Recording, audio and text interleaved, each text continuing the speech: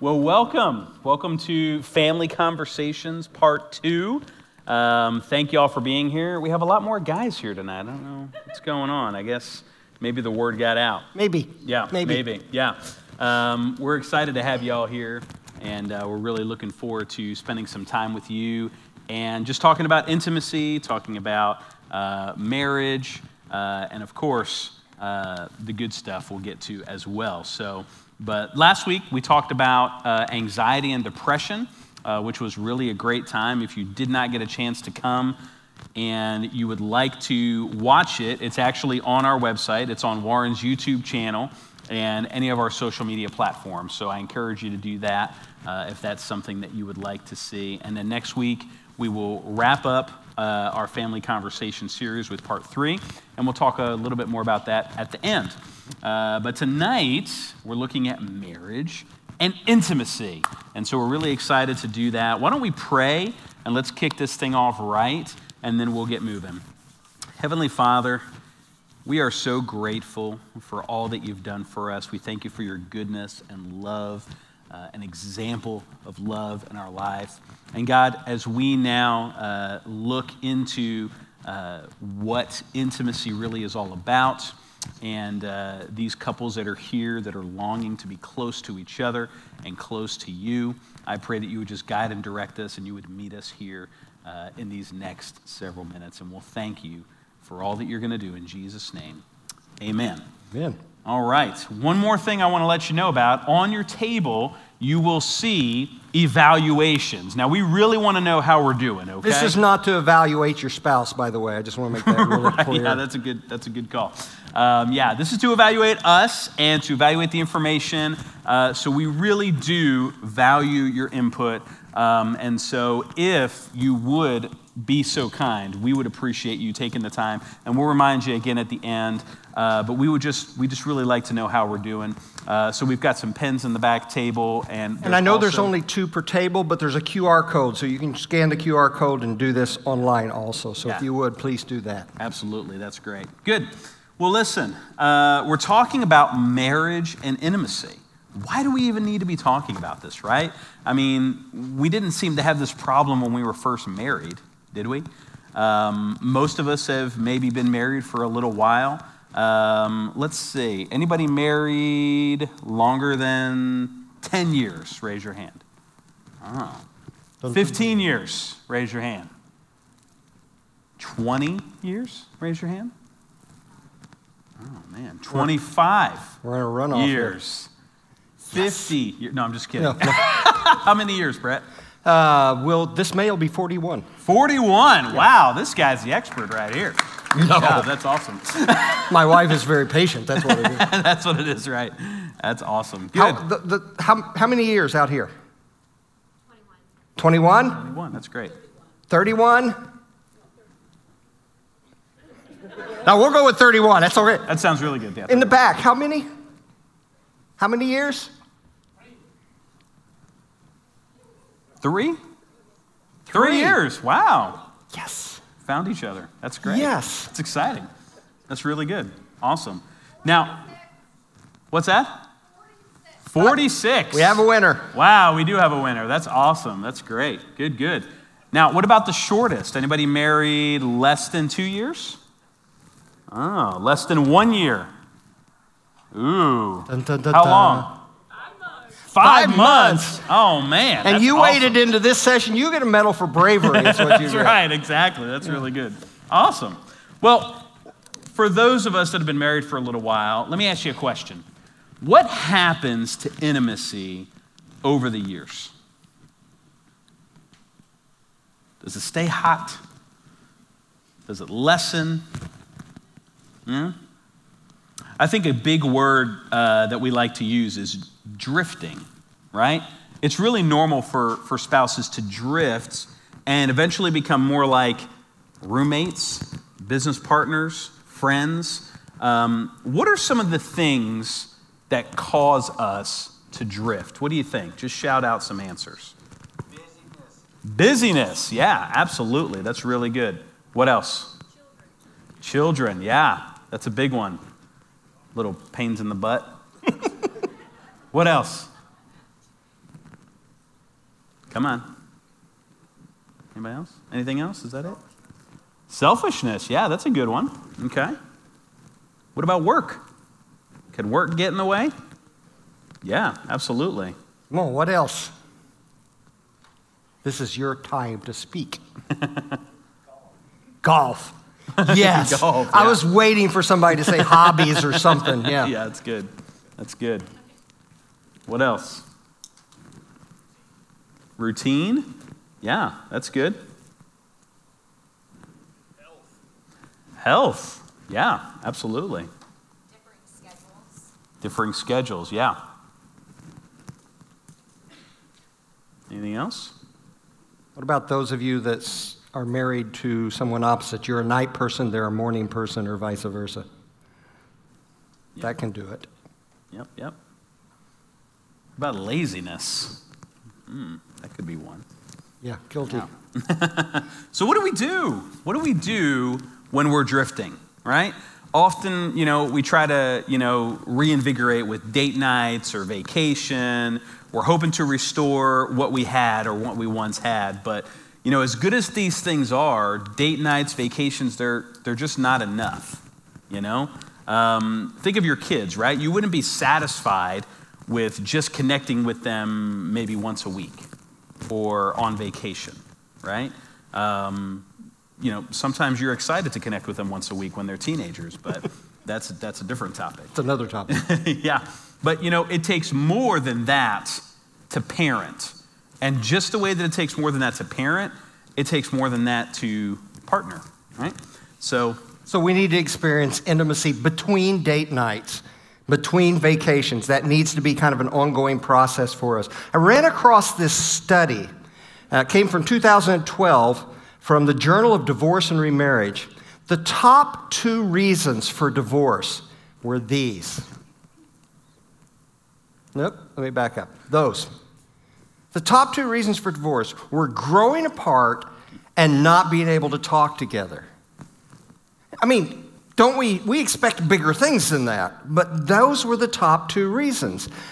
I always tell couples it's usually not the great white shark that swallows your marriage up whole. You can see that fin coming at you in the water. You can fight off the great white shark. It's the myriad of little guppies that just take small bites out of you. And I've told couples that for years, and then I came across this quote from Nell Frizzell. Listen to this quote, because it just says it. Nobody breaks up over adultery, but over the way you talk at dinner. The small daily incivilities, the apologies unspoken, the kisses that go unkissed, the meals that pass in silence. These lay the groundwork for big things to erupt. And that's why we can't leave intimacy to just date nights or to just vacations. We've got to fill that break in between. We need to look at that. So we're going to look at intimacy. Now, wives, when I mention the word intimacy, what do you think your husbands are thinking about?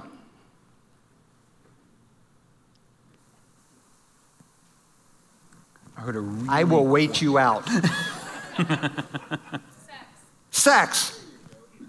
And husbands, when your wives hear the word intimacy, what do you think they hear? Talking. We already have a train wreck right here, don't we, Because we're thinking about 2 different things. Well, tonight we hope to be able to help both of you get a little bit more of what you're looking for when it comes to intimacy. But to do that, we have to understand intimacy. This is the simplest definition I have found or heard of intimacy. Intimacy means into me, see. Into me, see. Now, why is that so hard to let people see into you?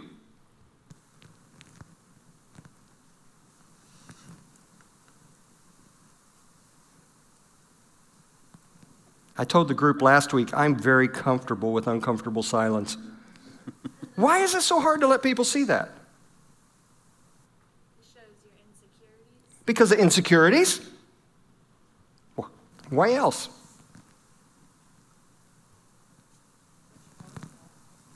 Makes you vulnerable. Yes, and if you're vulnerable, you could get hurt, right? I mean, no one likes to get rejected. I mean, we'll get to this in a little bit later, but I've been married 41 years, and I still hate to ask my wife for sex because if she says no, I feel rejected. I should know better, but I feel that because I made myself open, vulnerable, let somebody see into a need, and they may not handle it well. So vulnerability is hard for us. It really is. And we'll talk about that in a little bit, where that comes from. But tonight, we're going to try to help you get better at this, at every aspect of this, and we're going to give you a picture of it. So Erik, let's give him a picture. Yeah, and I think that the biggest mistake, number one, is thinking that intimacy is just one thing, right? When actually it's a lot of things, okay? And it's a package deal. And so one of the ways that we felt like it would really help us to see is using a pyramid, okay? Let's see if we can get that. I don't know what I'm doing with this thing. Maybe you should do this. Let me see it. Here. Our slides don't want to be intimate. All right, one more time. Here we go. Oop, got it back up. Oh, okay. All right. Intimacy. This is intimacy. The intimacy pyramid, yes. And here's why we do this. Because a lot of times people come into my counseling office and they say, we're having trouble with intimacy. And I always stop them right there and say, do you mean intimacy or do you mean sex? Because we use intimacy to refer to sex because we don't like to say the word sex. And so the reason we're going through this is help you see it's more than just that. Yeah. So there's different levels of intimacy, okay? And the reason we use a pyramid is because at the very bottom, we have, at the widest part, we have the level of intimacy that we engage with each other most of the time, right? And then as we move up the pyramid, those levels of intimacy will decrease the amount of time that we spend there, okay? So when we talk about the first level of intimacy, we talk about, I don't know what I'm doing. It just doesn't like you. There we go. There we go. Conversational intimacy. Yes, very good. Conversational intimacy, right? This is the small talk. This is the business talk of the day, okay? Even though it sounds trivial, this type of intimacy is absolutely important. And we think, oh, okay, well, this is at the bottom of the pyramid. This isn't a big deal, right? But it absolutely is a big deal, okay? It keeps us connected. And the reason that it's on the bottom is because it's the foundation of all of the other forms of intimacy. And usually the intimacy pyramid breaks down right at this level, right? It's those little things that we don't even think are important.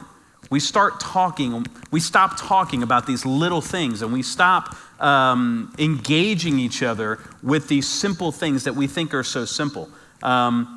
If conversational intimacy is so simple, right? And what are we talking about when we talk about conversational intimacy? We're talking about things like what happened in our day today, right? We're talking about, maybe going on dates and the kinds of conversations that we have there. Maybe memories growing up, or, there's different aspects of conversational, even as something like, hey, who's going to pick up the kids from school today?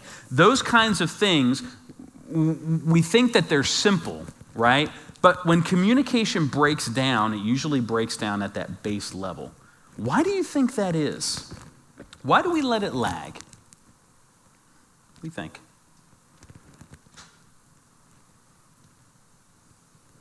Maybe we've been talking all day at work. Yeah, that's a good one. Yeah, we've been at work all day and we're done talking. Yeah. What else?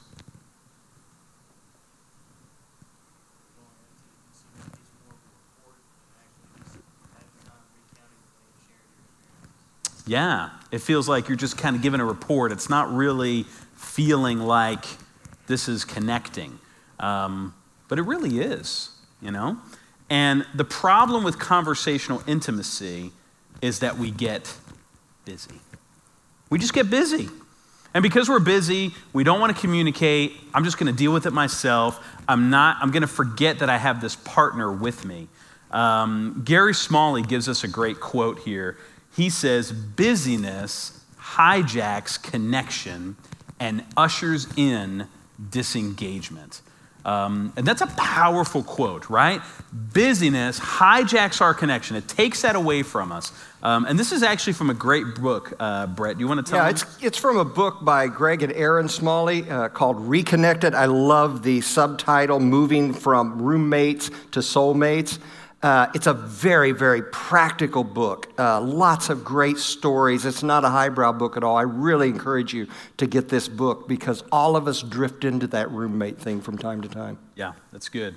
And it's interesting, when we're dating, okay, usually what attracts us to somebody else is usually the things that we lack, right? That's why we say opposites what? Opposites attract, right? And usually when you look at a couple and when you look at your spouse and when I look at you out there, I don't even have to guess. One of you is probably more the talker and one of you is probably more the listener. One of you is probably more of the outgoing person and one of you would probably rather stay home and read a book, right? And one of you is probably the saver and maybe another person is the spender, right? That's me, I love the way you're talking about that. They're all looking at each other like, I know, you know who which you are. One? You know, you know. Exactly, absolutely. But here's the thing. Because opposites attract, and again, the reason for that is because we admire in other people what we lack, right?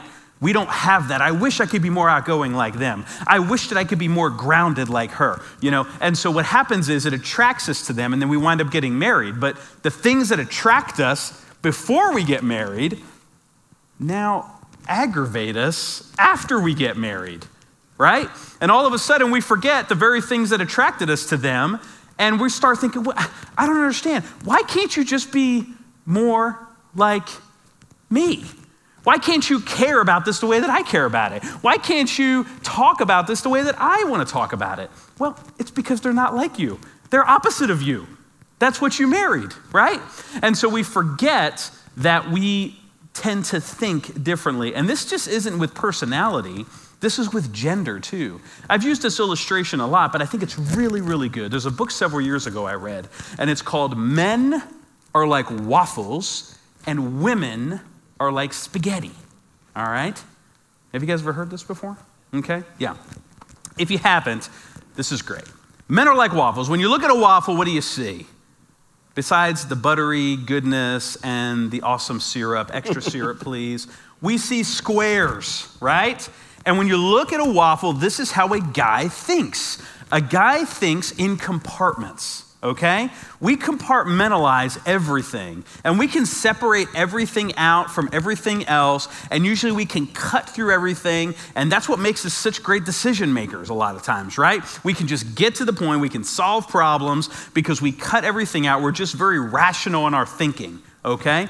I've got a little bit of a surprise for you ladies, okay? Some of these squares, they don't have any words in them, okay? Some of them just have pictures. Some of them don't have words or pictures, okay?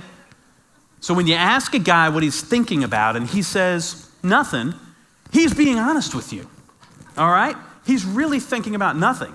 And then you start to press him and then he starts jumping around from box. He's trying to find a box with words in it because you're about to get mad at him, But we got to understand that these boxes are how we think. We have dad box, and then we can jump out of that, and we can be husband version, and then we have work version, and we bounce around very seamlessly, okay? And we can only handle about one or two at a time. Really. That's exactly right, yeah. We got to be able to bounce we can only handle a couple of times, that's right. As a matter of fact, when guys meet each other, right, for the first time, and you want to get to know each other, what's one of the first questions that you ask? What do you do, right? Why is that? Because your job, you're very comfortable with it. You do it at least 40 hours a week. I'm comfortable with my job. So I know that I'm going to jump into that box and I'm going to have you jump into that box because we're really familiar with it, right? And I'm automatically going to try to connect with you on a box that I'm comfortable with. Oh, are you a Bulldog fan? Oh, do you like to fish, right? Because we like those comfortable boxes. The uncomfortable boxes we try to avoid, okay? So the emotional boxes and the boxes that have to do with an addiction maybe that we have, or something that has to do with seeing me, we avoid. Now, women are different. Women are like spaghetti. Now, when you look at a big plate of spaghetti, a big old sloppy plate of spaghetti with the sauce and the noodles all intertwined with everything, that's how women think, okay? Everything is connected to everything else, right? If I find one end of a noodle, I have no idea where the other end is. It's buried in there deep, okay? And I may try to find the other end, but good luck. Guys, if you've ever tried to keep up with two women talking, it's exhausting, okay? They're all over the place, okay? And it's like, wait, what now? Yeah. And so they're telling you a story, and my wife's in the back, Chrissy, and so, we'll talk, and she'll well, hey, I got to tell you what happened today. So, I got out of the car, and I'm walking to the store, and I went and I locked the door, and then I came in, and I'm like, what's the point, right? And she's giving me all the details, and I've told her, sometimes you got to give me the point first, right? Because guys, we need to get to the point. Give me the point, fill me in with the details after. Girls want to give you the story, and they're gonna build all this thing up, right? And so that's the difference between guys and girls. Now, that also means that not only do our wives need to get to the point first and then fill in the details, we guys have to fill in about 5 times as many details as you think you should fill in. That's a great point. Before you get to the point. Yeah. So you got to work it the opposite way. The girls want to know the details, right? Guys are getting to the point. So a guy gets home from work, and the wife says, honey, how was your day? And he says, fine, because that's the point. The point is that it was fine. Nothing exciting. Your wife doesn't want to hear fine. She wants to hear the details. She wants to know what you did today. Even if it sounds boring or pointless to you, it's not to her. So tell her, all right? And I'm going to shock you guys, by the way. I told you, ladies, that guys sometimes we're not thinking about something, right? Guys, women are always thinking about something, okay? This may not come as a surprise to you, okay? But there's always something. There's always wheels turning from the moment they wake up to the moment that they go to sleep. So they're confused when you say you're not thinking about anything. Now, when women meet each other for the first time, what's one of the first questions you ask to get to know another woman? Yeah, they're going through all of them right now. Yeah, they're running along the train. What do you think? Yeah, it's about family, isn't it? Do you have a family? Are you married? Do you have kids? Because they're so relational. They're so emotional. And I love that because I am so not that, right? And we have to embrace the fact that they are emotional because they need to help us along the way on the emotional train. All right, now let's get practical for a minute, okay? Y'all need to spend some time together. Now, I don't want you to tell me, but I want you to think about this question rhetorically. When was the last time you two have been on a date? Now, if you have to think about that for longer than about 10 seconds, that's a problem, okay? Because just because you're married doesn't mean you should stop dating, okay? Why is dating so important? Because of the conversational intimacy that comes along with dating, okay? Now, I usually tell couples that they need to follow something that I call the rule of sevens, okay? And the rule of sevens is basically this. You need to go on one date every 7 days. Every 7 days, every week, you should plan a date. It should be part of your calendar, it should be part of your budget, and you should have everything lined up so that once a week, you are going on a date. Now, that doesn't mean you've got to go to, downtown and have, the really nice dinner and all of that all the time, okay? Budget is okay and is important to fluctuate, all right? We can do free dates too, but be on purpose, take some time, okay? And you say, well, I have a newborn at home, I don't know. That's okay. You can have an at-home date, but just make sure it's on purpose, okay? Give the kids, mac and cheese and hot dogs and put them to bed early, and then dad goes to get some nice food, and we sit down and we talk on the back porch or something like that. So just be on purpose, but y'all need to be going on a date once a week But it doesn't stop there. It's one date every 7 weeks. The next thing is that you need to have either a night away or an all-day date every 7 weeks, okay? And the reason I say either or, because sometimes budget is hard, spending the night paying for a hotel, but take an all-day date. Drive to Savannah for the day, right? Drive to Atlanta for today, or spend some time in town all day doing something with your spouse. And it doesn't stop there. One date every 7 days, one night away every 7 weeks, and then one weekend away every 7 months. All right? And then finally, you should have 1 second honeymoon level trip with your spouse, no kids, every 7 years. So how's your track record on that? Huh? I need to go home. Yeah. You need to go home right now. Right now. And go. Yeah, right now. That's right. That's good. And y'all are like, hey, this is date night right now. Okay, that's fine. If you want to count it, that's okay. But if it causes arguments, then I don't want to hear it. There's some rules when you go on a date, by the way. You're not allowed to talk about problems. You're not allowed to talk about kids. You're not allowed to talk about money. It's time for the two of you to enjoy together. Why is that? I have a story about that before you get Oh, okay, good. I came home from work one day. We had a couple of toddlers, and I came home from work, and they were into something, and I disciplined them as soon as I came in the door, and my wife came around the corner like, how dare you discipline my children? And so we realized that we had not been spending enough time together, and so we decided we were going to go on a date, and same rules applied. We would not talk about children. We would not talk about work. I've been on blind dates that were more awkward than that first date with my wife. They were awful. And this literally happened. People think I make this up. This literally happened. When the server brought our food, she instinctively pulled my plate over to her and started cutting my food up in child-sized portions. I swear it happened. I looked at her and I said, we're sicker than I thought. And so we kind of like had to go to the movies where we didn't even have to talk for a while just to get through that. So those are good ground rules. They're just awkward. Yeah, that's good. But how do we get started? How do we get started in communicating conversationally if that's not happening? Well, guys, first of all, you need to learn the skill of active listening, okay? Not passive listening, not like, yes, dear, dear, could you move out of the way just a little bit? Thank you. No, active listening, right? We don't need to solve their problems, okay?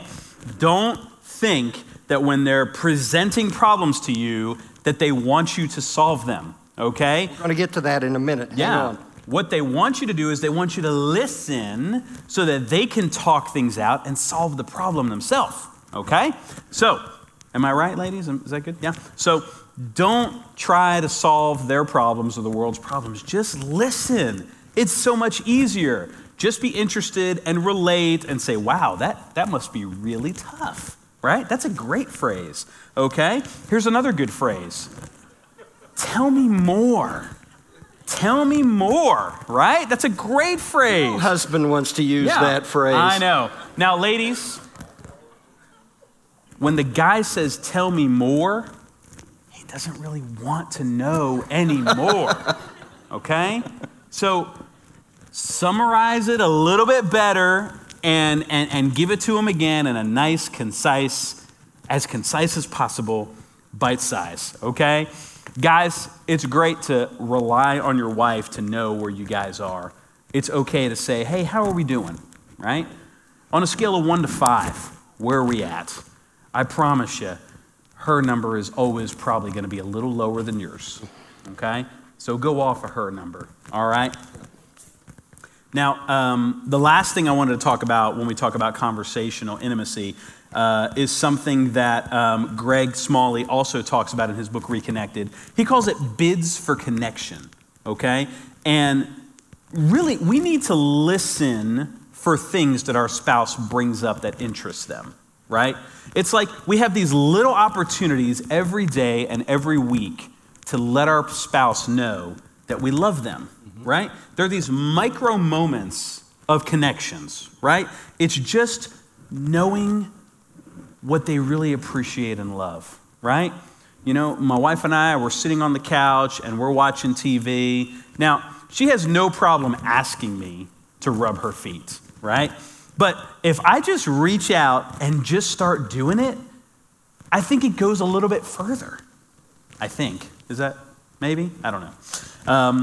So understanding and knowing your wife. And by the way, that's a biblical thing, 1 Peter.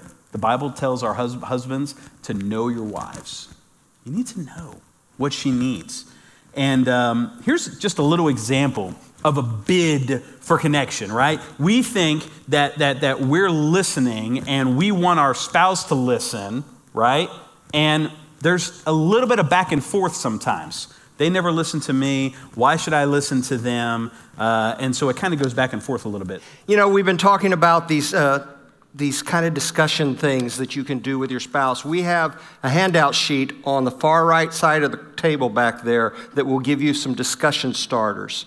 And so you can take advantage of those. You can pull them. If you get stuck and you're just staring at each other and you don't know what to pull it out, it'll get you started. So we want to make that available to you. We need to move on to the next level of intimacy. And the next level of intimacy is this one, emotional intimacy.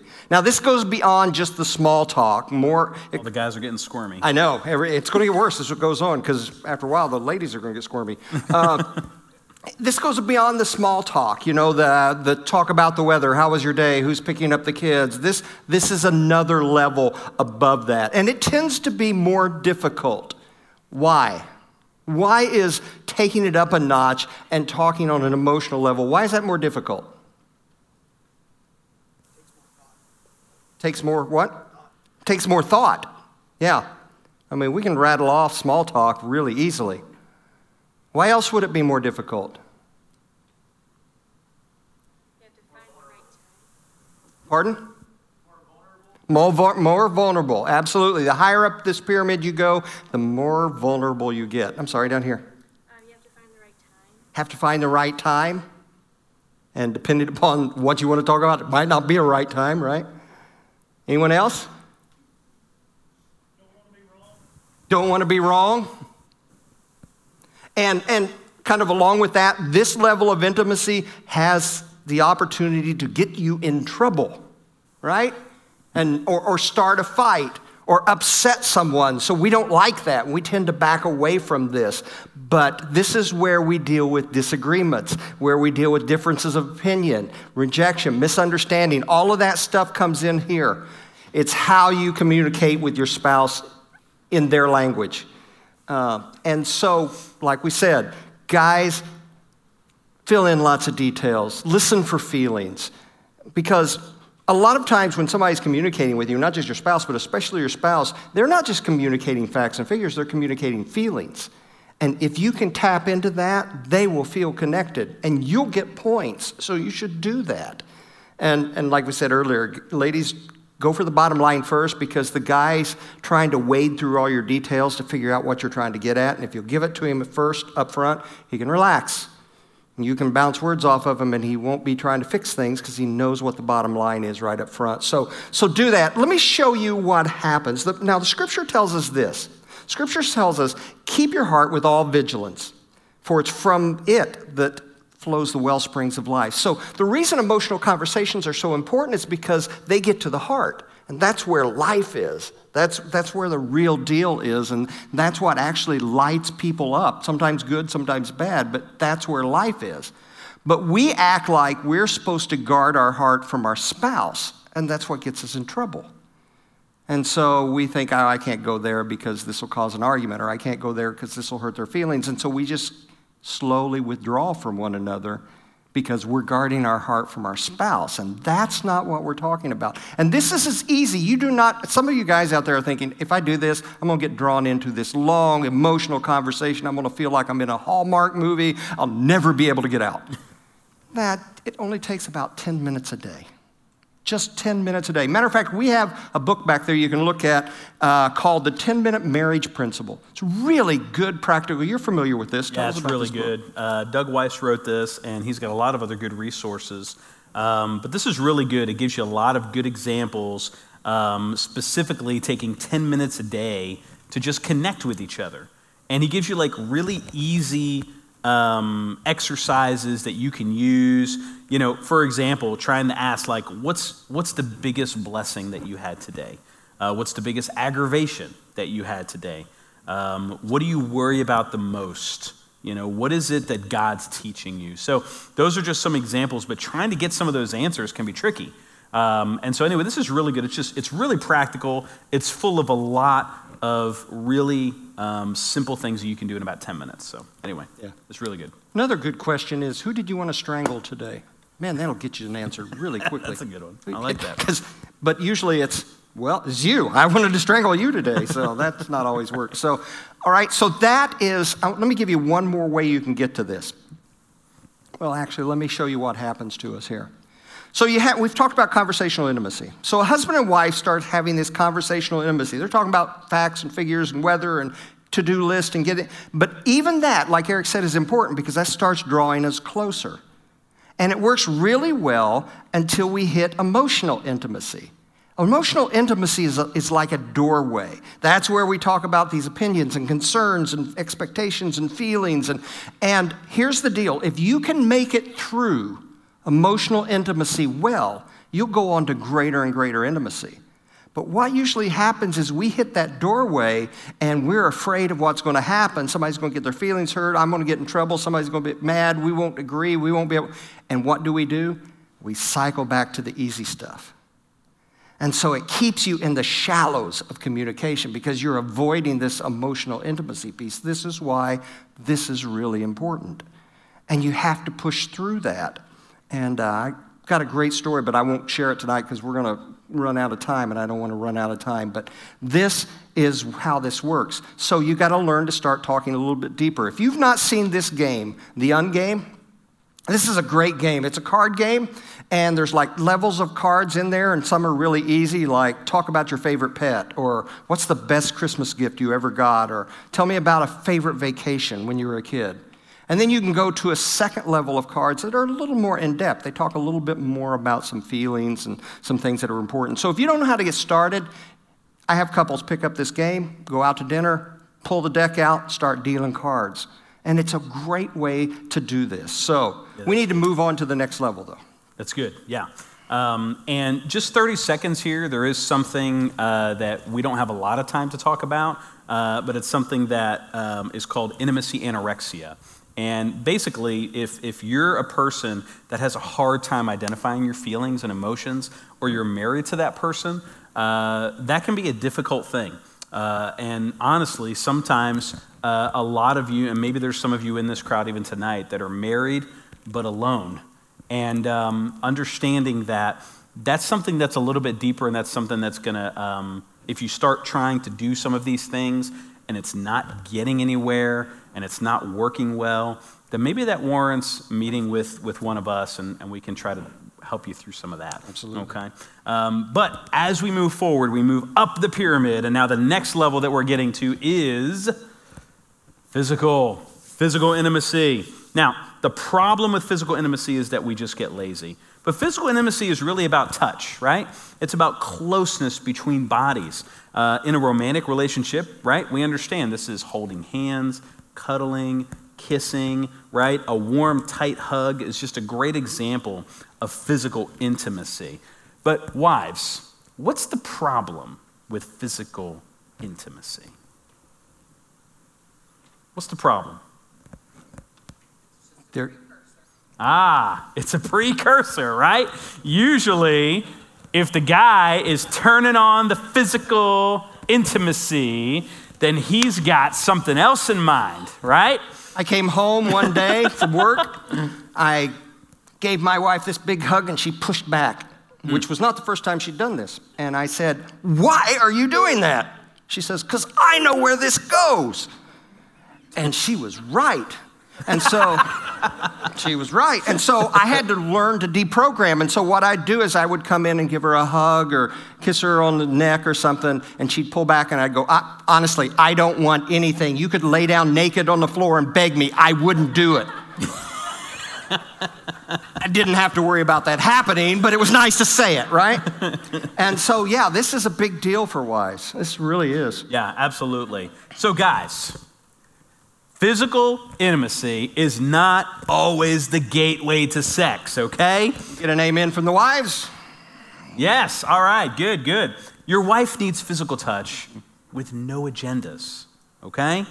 No agendas. all right? They're begging you, all right? Now, we don't have a lot of time, but there's an article on Gottman.com. He has a blog, and he talks about 10 ways to rekindle passion in a marriage. And it's really interesting. But according to the author, Dr. Corey Floyd, he said holding hands, hugging, and touching can actually release an oxytocin, causing a calming sensation.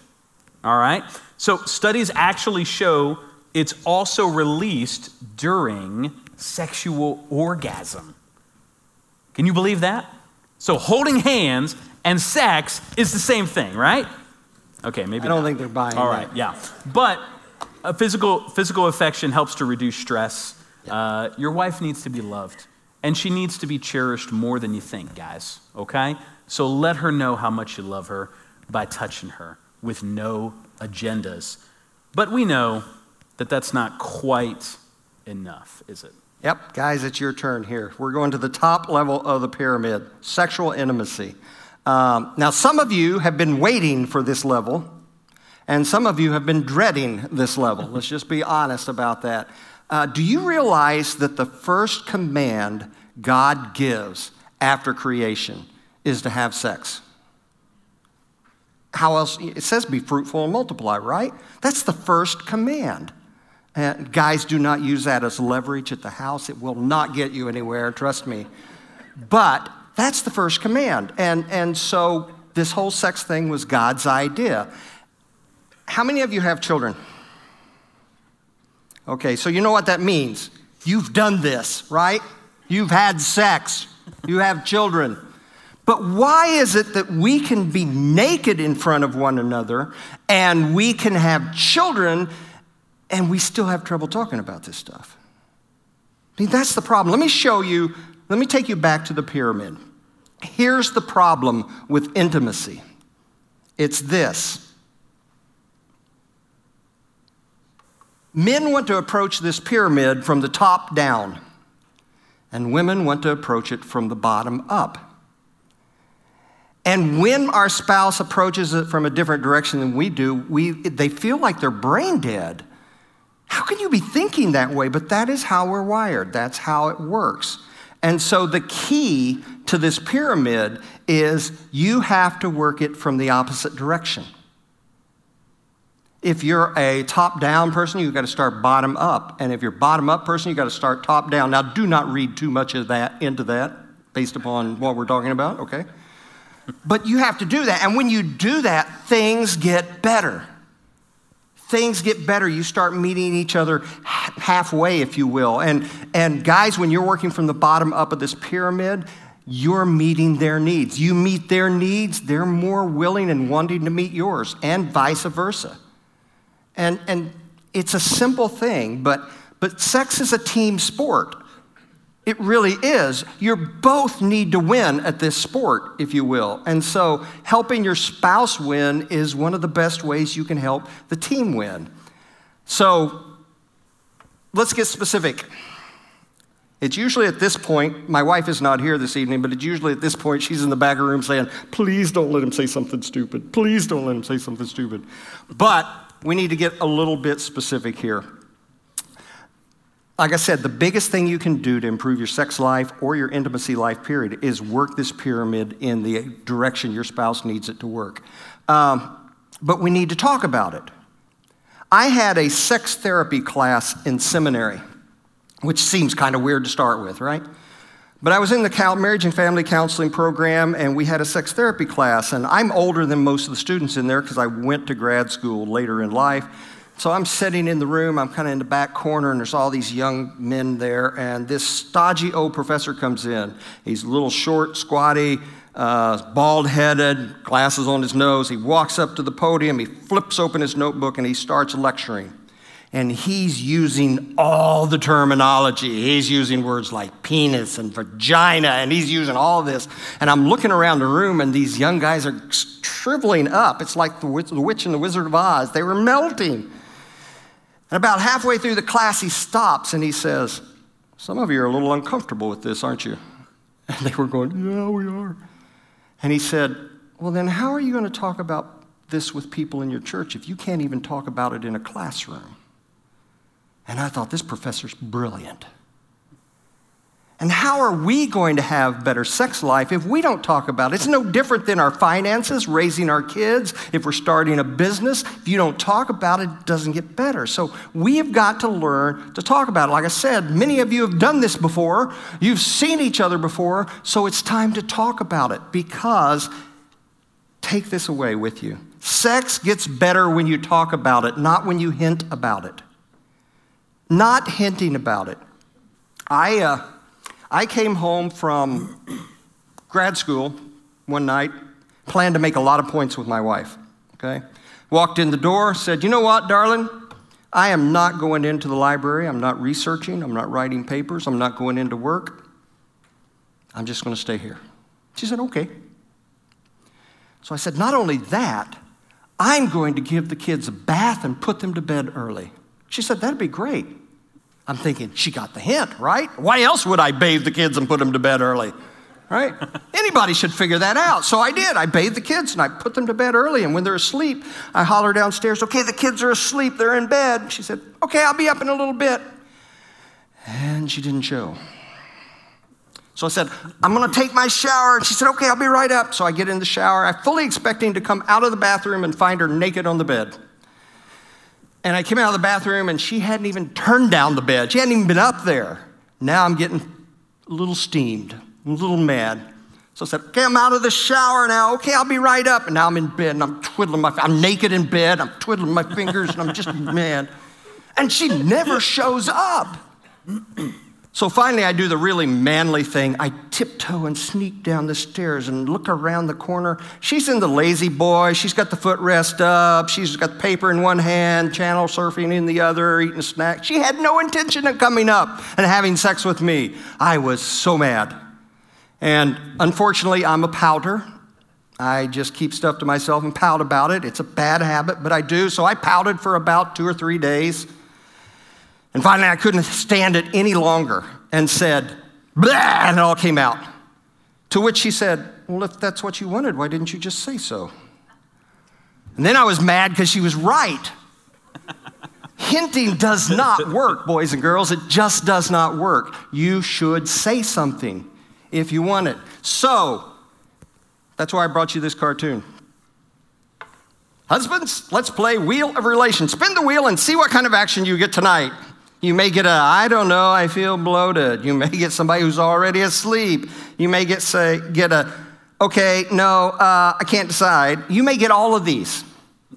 The next panel of the cartoon says, well, it feels that random anyway. That's what happens when you hint. So we need to talk about 3 things tonight. The 3 things that everybody stumbles over when it comes to sex are these 3 things.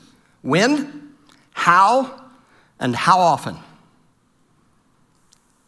If you've not thought about these, you've not been married, hardly any, all right? So we're going to talk about those really quickly, and then we'll hit one last piece and open it up for questions. Let's talk about the when.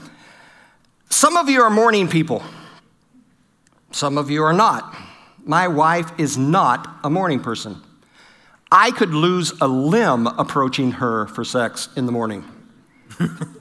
If I could even wake her up. If I wake her up, I'm going to lose a limb. You know how that works. Some of you are anytime people, anywhere people. Some of you are no nighttime in the bed people. Some of you are, I'm ready now. Yes, I've just been out in the garden mowing the yard, but I'm still ready. Some of you are not until you're freshly showered and squeaky clean people. You know who you are. But that affects the when. You have to start negotiating those wins. That's how that works. These things need to be talked about, and you need to negotiate it. And you may not get what you want, but at least you're talking about it. That's some of the when. There's a lot of others we could throw in there, but we're pressed for time. So let's go to the how. When it comes to how you have sex, I tell couple in premarital counseling, here's what I tell them. When it comes to sex, there are 3 baskets. There's one basket in which both of you say, oh yeah, I'm in for that. That sounds great. There's another basket where one of you says, you know what? I'm not really sure about that one, but I'll give anything a try once. And then there's this basket over here that says, if you even think about doing that, I will break your arm. You need to know what's in each of those baskets, right? And the only way you know is either by trial and error, which makes things worse, or you talk about them. And so when I'm doing premarital, I have couples talk about that. It's hard for them, but I feel like if I can get them talking about these kind of things in premarital, then they won't have any trouble talking about it in real life marriage. And just another quick word here before we move on to the how often. When we're talking about the how, sex is like eating out. Right? Sometimes you go to a nice restaurant, you have a full 4-course meal with dessert and everything. And sometimes you just got time to get drive up. All right? If you have to have a full 4-course meal with dessert every time, it's going to cut your chances. I'm just telling you guys, just going to cut your chances. And so sometimes you have to do drive up. And it's really good if you'll talk about which is going to be which. All right? Because if you don't talk about it, somebody's expecting the full 4 courses and the other one's expecting drive up, and it's going to be a train wreck. So talk about it. And, and I tell couples this. Well, I'll get to that in a minute. We'll get to that in a minute. So let's talk about how often. How often? Do you know that Scripture says a lot about sex? It really does. One of the most pointed, to the point passages on sex is found in 1 Corinthians chapter 7. He's talking about sex. It says, do not deprive one another, except perhaps by agreement for a limited time that you may devote yourselves to prayer. All right? But then it says, but then come together again, that Satan may not tempt you because of your lack of self-control. Now, the passage tells us a couple of things. One, it tells us that there should be some sort of regularity and some sort of frequency in your marriage when it comes to sex. And I wished it had told us what that frequency was, because it would have saved a lot of fights in my house, but it doesn't. That frequency depends upon you, depends upon your spouse. Every couple's going to be different. There's a great book back on the table called The Secrets of Eve. There's another one called The Sexual Man. It's done by a Christian psychologist, Archibald Hart. Book's a little dated, but the information's still true. It was done off of research with Christian couples. And he has everything in there to average sexual frequency, et cetera, et cetera, et cetera. What creates sexual desire, what kills sexual desire. It's a great book. You should look at it. But sexual frequency is up to you and your spouse. You have to decide. But that's a part of Scripture. Scripture says you need to do that. Because it goes on to say, if you don't keep some sort of regularity and some sort of frequency, it says Satan might tempt you because of your lack of self-control. Now, there's 2 ways to interpret the passage, and I think they're both spot on. First, if you're not regular and frequent sexually in your marriage, your spouse could be tempted to look elsewhere. Okay, that's a valid interpretation. The other interpretation is not being frequent and regular in your marriage with sex is in and of itself a lack of self-control. And I kind of lean into the latter interpretation. Because you feed your family every day, you pay your bills, that's all self-control. This requires the same self-control that you give it the same amount of effort and energy. So everybody wants to know how often is enough. Here's what I tell couples. In your marriage, one of you is going to want sex this much, and one of you is going to want sex this much. And how do you figure out how much? Pick the number in between and shoot for it. It's a simple math problem. That doesn't sound very romantic, does it? We want sex to be spontaneous, right? I think in certain stages of your marriage, especially if you have young kids, you got kids in all kinds of activities and sports, you're trying to build a business, whatever, et cetera, et cetera, et cetera. My wife and I had to do this when I was in grad school because our schedules were so hard and crazy. I think you should schedule sex. I'm a firm believer in scheduling sex. Now, people will say, oh, I'd rather it be spontaneous. Well, would you rather it be spontaneous or would you rather get it?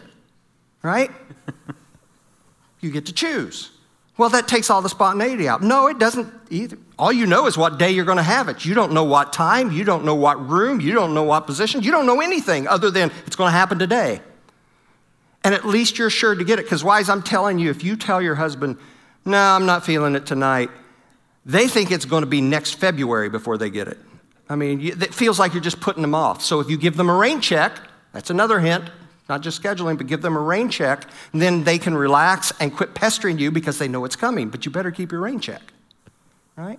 All of this sounds very mechanical, but you have to learn how to do this. And some seasons of marriages, it's easier, some seasons it's not. So these are some things that I think you need to do in order to make sex better for you. There are 2 handouts on the back table. One of them says, suggestions wives make to their husbands about how to make sex better. The other sheet is suggestions husbands make to their wives about how to make sex better. I want you to get one of each of those when you leave. Now, I'll just warn you, the wife's suggestion, it's a lot longer, all right? But take those, go out on a date, grab a hamburger or something, throw those things down, mark your top 3 or 4, and then swap your list. And then after you've played that game for a while, go back, mark another 3 or 4, swap the list again, and keep playing that game. All right? We're almost out of time. We need to hit one more level of intimacy. So let's give you this one. Yeah, so finally, we just want to talk about spiritual intimacy, right? And as you can see on the spiritual intimacy, it surrounds the whole pyramid, right? It encapsulates everything.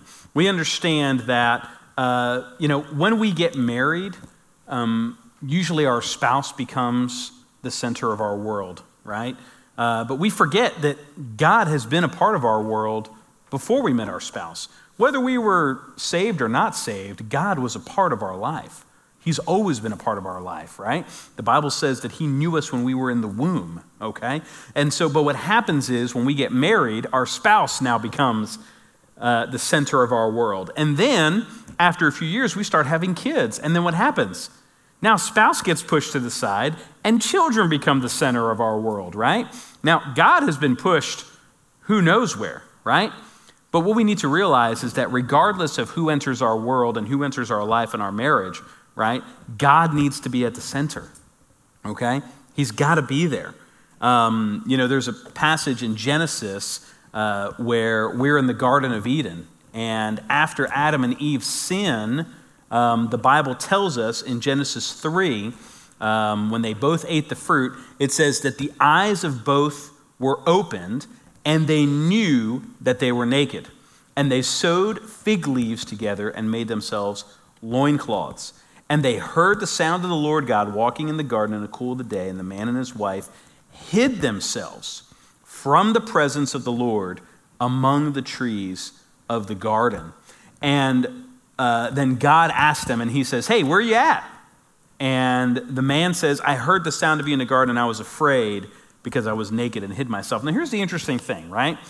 The man and the woman have already seen themselves, each other, right? They were already naked. But what happened? When sin entered into the world and when they failed, all of a sudden, now they have this instinct to hide themselves from each other, right? They hid themselves from each other and they hid themselves from God. And that's a dangerous place to be. And so we need to realize that we need to make ourselves available to each other. And it goes back to the beginning definition of intimacy, which is into me, see. And we need to stop hiding ourselves from each other. And I don't have it on the screen, but Ephesians 5:21 says, submitting to one another out of reverence for Christ. Now, a lot of times when we think about the Bible says, wives, submit yourselves to your husbands. But guess what? It says you need to submit to each other. And why do we do it? Out of reverence for Christ. In other words, because of the fact that we know God and God loves our spouse and thinks highly of our spouse, we need to do that, and we need to submit ourselves to them out of our respect for him, right? God needs to be at the center of your marriage, and just like we thought years and years ago that the earth was the center of the universe, we realized that that wasn't the case. We realized that when we started looking at where the alignment of the planets and the sun were, we realized that doesn't make sense. We realized that the sun is actually the center, right? And so we understand that the earth is not the center. And when you have to realize is that your kids are not the center of your marriage, okay? God needs to be at the center. So it's real important. If we're going to have any kind of intimacy, it needs to be with Christ at the center. Exactly. That's the starting place. We have a few minutes for questions, and I know that's really risky on a topic like this for have you ask questions, all right? But I want to give you the opportunity to, and I want you to be bold and brave in doing it. There are people out there going, I'm not asking them, you ask them, I'm not asking them. What questions do you have about any of these that you see on this intimacy graphic? They have it all together. Wow. That's great. Yeah, I think we answered all their questions. Yeah, right. Which one of these do you struggle with the most in your relationship? Yes. You alluded to, I don't remember the term, emotional anorexia. Emotional anorexia. Yeah. Could you explain that a little better? I mean, sometimes, for myself, sometimes the Holy Spirit has to show me, Julie, you're angry, or Julie, you're afraid, or something. I'm not really aware of it, but when the Holy Spirit points it out to me, I'm like, you're right. Yeah, that's a great question. So intimacy anorexia is the active withholding of either physical or emotional or sexual intimacy from your spouse.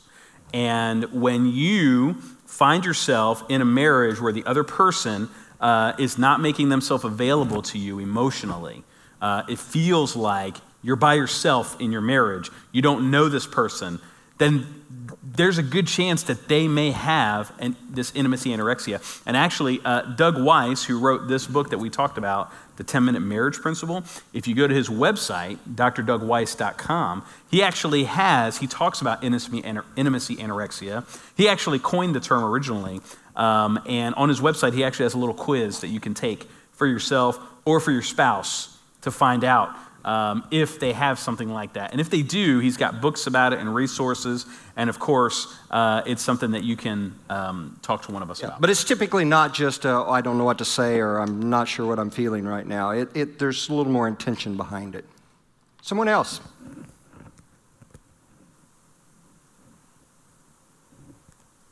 Okay, we're gonna let you go because no one's going to risk asking a question. Please do this for us, though. Please fill out the evaluation or scan it and do it. We want to know. We really want to know. If you want more of these family conversations on different topics, we want to know about that. We want to know how we can make these better. So please do that and get those back to us. Those would be greatly appreciated. Let me pray, and then if anybody has any questions you just want to come up and talk to us about, you feel free. Don't worry about that. So let's pray. Father, we are made in your image, and one of the big pieces of that is we're made relationally. And specifically, for those of us that are married, we are made for that relationship because that is an illustration of our relationship with you. And so you created this stuff we call intimacy at all of its levels, and you know that when we're not doing well in one of those levels, it hurts us and we struggle. And sometimes at best we go through bland lives at best, and sometimes we go through very adversarial lives at worst when this is not working well. And so, Father, there's so much more than we could even touch this evening and talk about. But I ask that you would plant seeds this evening in all of us, myself included, that would help us open up and be better at this. And not just for us, but for our kids and for the people that are watching us and for the people that come behind us. This is important, and I pray that we'll carry something out of here this evening that you want to use in our lives. And I thank you for all of these that are here. They've taken time out of their evening. They've got to go back home and get kids ready and get ready for the next day. I ask that you would bless them with some energy and a good night's sleep and help them recoup. And we ask for that in Jesus' name. Amen. Thank you all for being here. We're grateful.